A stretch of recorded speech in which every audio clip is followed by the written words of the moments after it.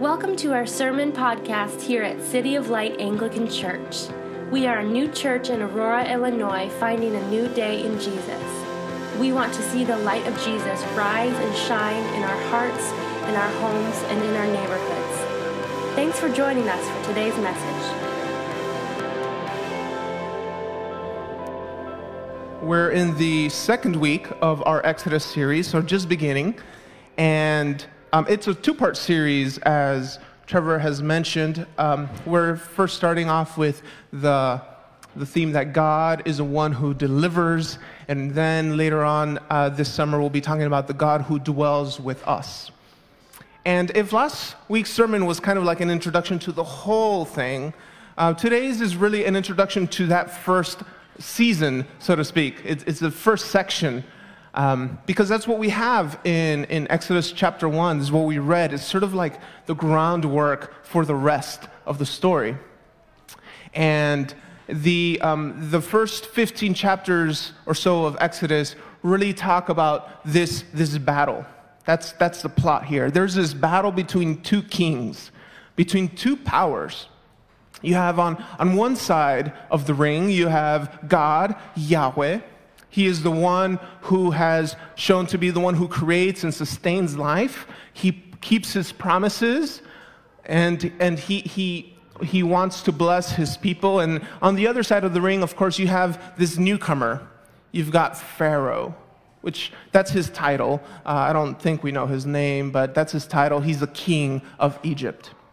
And Pharaoh in this story is presented as like the complete opposite of God. He is the antithesis of God. I don't know if he kept any of his promises, but he definitely works against God's blessing. He is anti-life, anti-creation, anti-creative life. He is one who enslaves, and he is one who ends life. So he is really, actually to this point of the whole story of God, he's actually the worst character yet. He is vile. He is evil.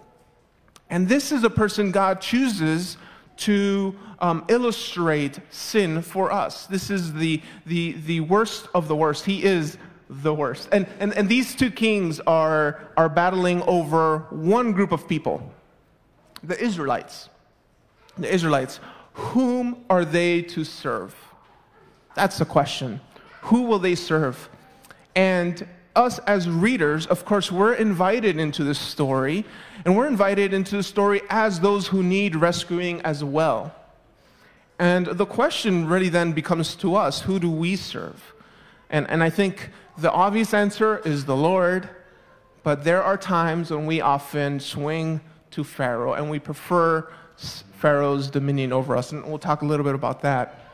But I want to talk about these kind of three main characters. We have Pharaoh, we have the Israelites, and we have God, and us being as part of the community with Israelites. So Pharaoh, what does Pharaoh do? What does Israel do? And what does God do? All right? We'll jump right in. Pharaoh, he's a new king. It says that he is breaking sort of like, he has a radical policy shift or idea shift with a group of people, the Israelites, who are not native to Egypt. That means they're immigrants. That means they're foreigners, they're strangers. They came actually to bless Egypt. And now there's this new king, probably a change of dynasty, and he is out to get them. And he does a couple of things, this Pharaoh. This is what Exodus 1 says. First, he tells a story about them that stokes a fear. He tells a story about these immigrants to stoke fear in his people. It says in verse 9, he says to his people, his nation, they are a problem for us. They are too numerous. They are too strong. And oh, the irony, when another king rises and promises them other things, they're going to go side with them. They're going to dispossess us. They're going to attack us. And so he's telling this story. And notice what he's doing here, because in verses 6 and 7 you have this statement: Jacob's children have died. So that's a sign of the curse. right? But then right after it says, but his descendants multiplied. That's the sign of God's promise and God's blessing. So the multiplication is the very thing that Pharaoh sees as a threat. God's blessing is now a problem for him because he's working against God. And so he sees the immigrant community as a problem. He sees God's goodness to them as a problem. And so he manages with his story to label them as seditious, as dangerous. Later on, he even calls them lazy, good for nothing. So he creates this story, and you know what? It works. In verse 12, you see the Egyptians began to dread the Israelites. Of course, the modern day for that is propaganda. There's a story being told, and it shapes everyone's minds. So he tells a story, but he does much more than that. He then uses his power to oppress. This is kind of like the dark side of this story. He applies two policies. Maybe you could break them down into three, but there's two fundamental policies here that are used to break the Israelites, to destroy them. It says in verse 11, they are oppressed with forced labor, which we have a term for that. Given the people groups here, this is race-based slavery. This is slavery.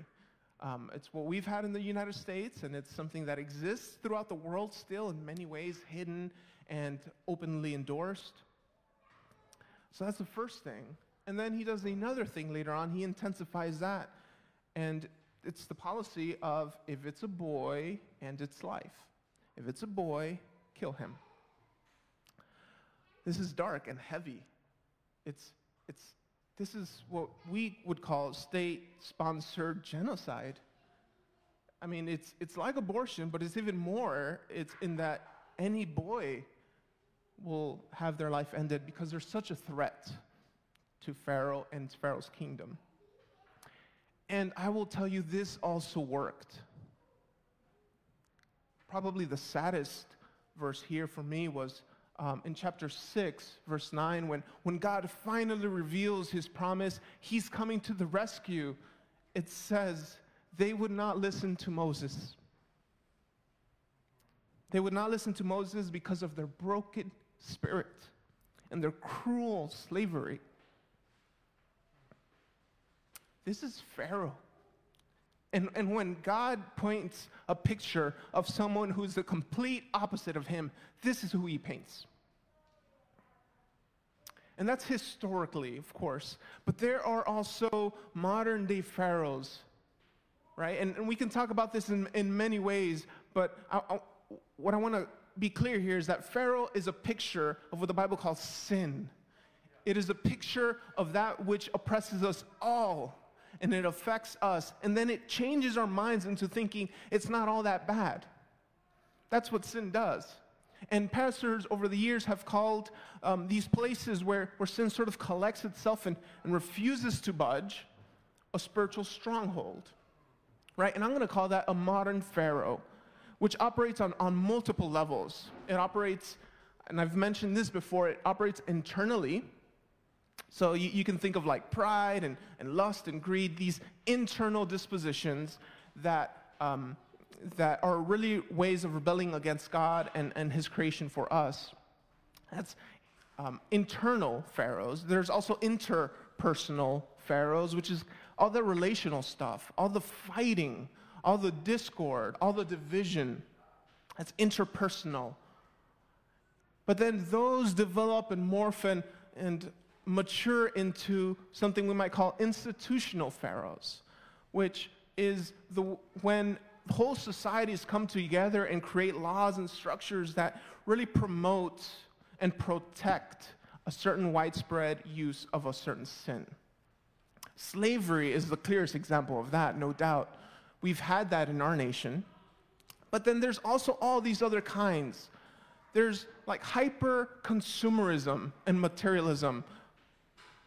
That is celebrated for us. That is an economic powerhouse for us, right?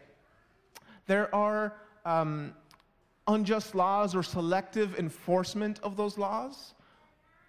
There are, of course, wars that have become the mainstay of many countries in the Western world.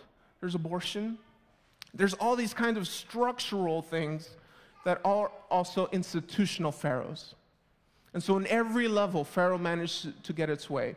And I'm not really trying here to primarily to make a political point. Actually, I want to say a spiritual point, which is really important for us to understand, is that we are also under Pharaoh. We continue to be under Pharaoh. If not under his direct dominion, then under his influence, because sin persists in us. And this is really important to keep in mind, because this is the first step. This is what kind of the second point, what Israel does. The first thing they do is acknowledge and recognize and admit that they are under Pharaoh. There's no hiding it for them, right? And we too first admit that we are under Pharaoh. And we actually evade this quite a bit, because we might say, we're on God's side of things. I don't like sexual trafficking. I don't like genocide or abortion. Those are things I'm opposed to, right? And then Jesus comes around and he says, absolutely, me too. So the first step we have to do is remove that lust out of you, those kind of fantasy thoughts out of you, the resentment out of you, the hatred out of you, and then suddenly we start getting more uncomfortable and we say, no, I'm opposed to those things. But like my internal life, like that's not hurting anyone. You know, everyone is that way. It's not that bad. You see, what we're doing is trying to keep something separate and realize we're not okay with those pharaohs, but we're a little more okay with these. And Jesus wants to heal us of all those, of course.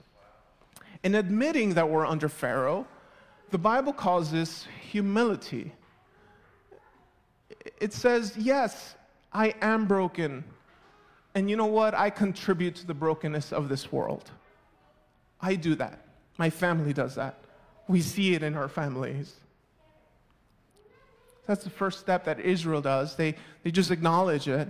But then they also groan, right? They also pray. This is not like, okay, everyone at 9:31 this morning, everyone collectively groan. That's not what we're talking about. It's this chronic and collective groan for years and years of being in slavery. Groaning, I think, is a kind of prayer that arises from desperation, that arises from that first point where we realize we are under the dominion of many pharaohs. And we pray, Lord, come quickly, come now. We need you to rescue us. But we don't always groan, do we? We don't live our lives like that. And I just want to encourage us, just to at least check in with yourself. If you are not groaning because of the injustices done to you, done to your families, and to our nation and our world, there might be a place where you might swing into more alignment of being okay being under Pharaoh than under the Lord. Because God's people groan that he would come and rescue us. And you never want to side with Pharaoh. You want to side with the God of the oppressed and the God who comes to the rescue. So we groan and we admit. So what does God do? What does God do? How does God respond? Our bishop has this saying, of course, we've mentioned it a few times. We do something, God does everything. Yeah, we admit our failures, we groan and pray, but God does the rest and more. And with the Lord, let me tell you, the Lord, there is always hope. There is always a promise yet unfulfilled that will be fulfilled. The Lord will liberate. He does this. First, in the midst of oppression, he sustains. This is the story of Exodus 1. In the midst of in the heaviest hand of Pharaoh, under the darkness of genocide and slavery, it says they multiplied. They strengthened. What is that? That doesn't make sense. You're not in an environment conducive for human flourishing, but God makes it happen. The Lord shows up and he sustains in the midst of the worst.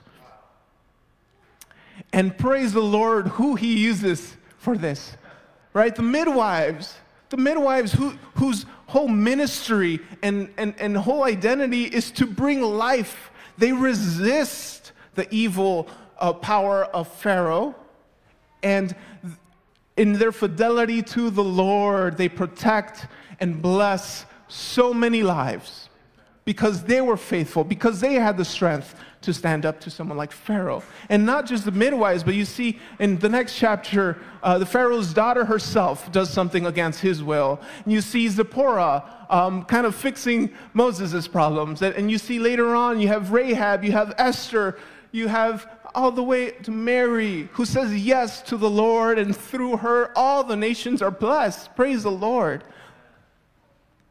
Praise the Lord, he uses heroes in the midst of oppression to resist evil.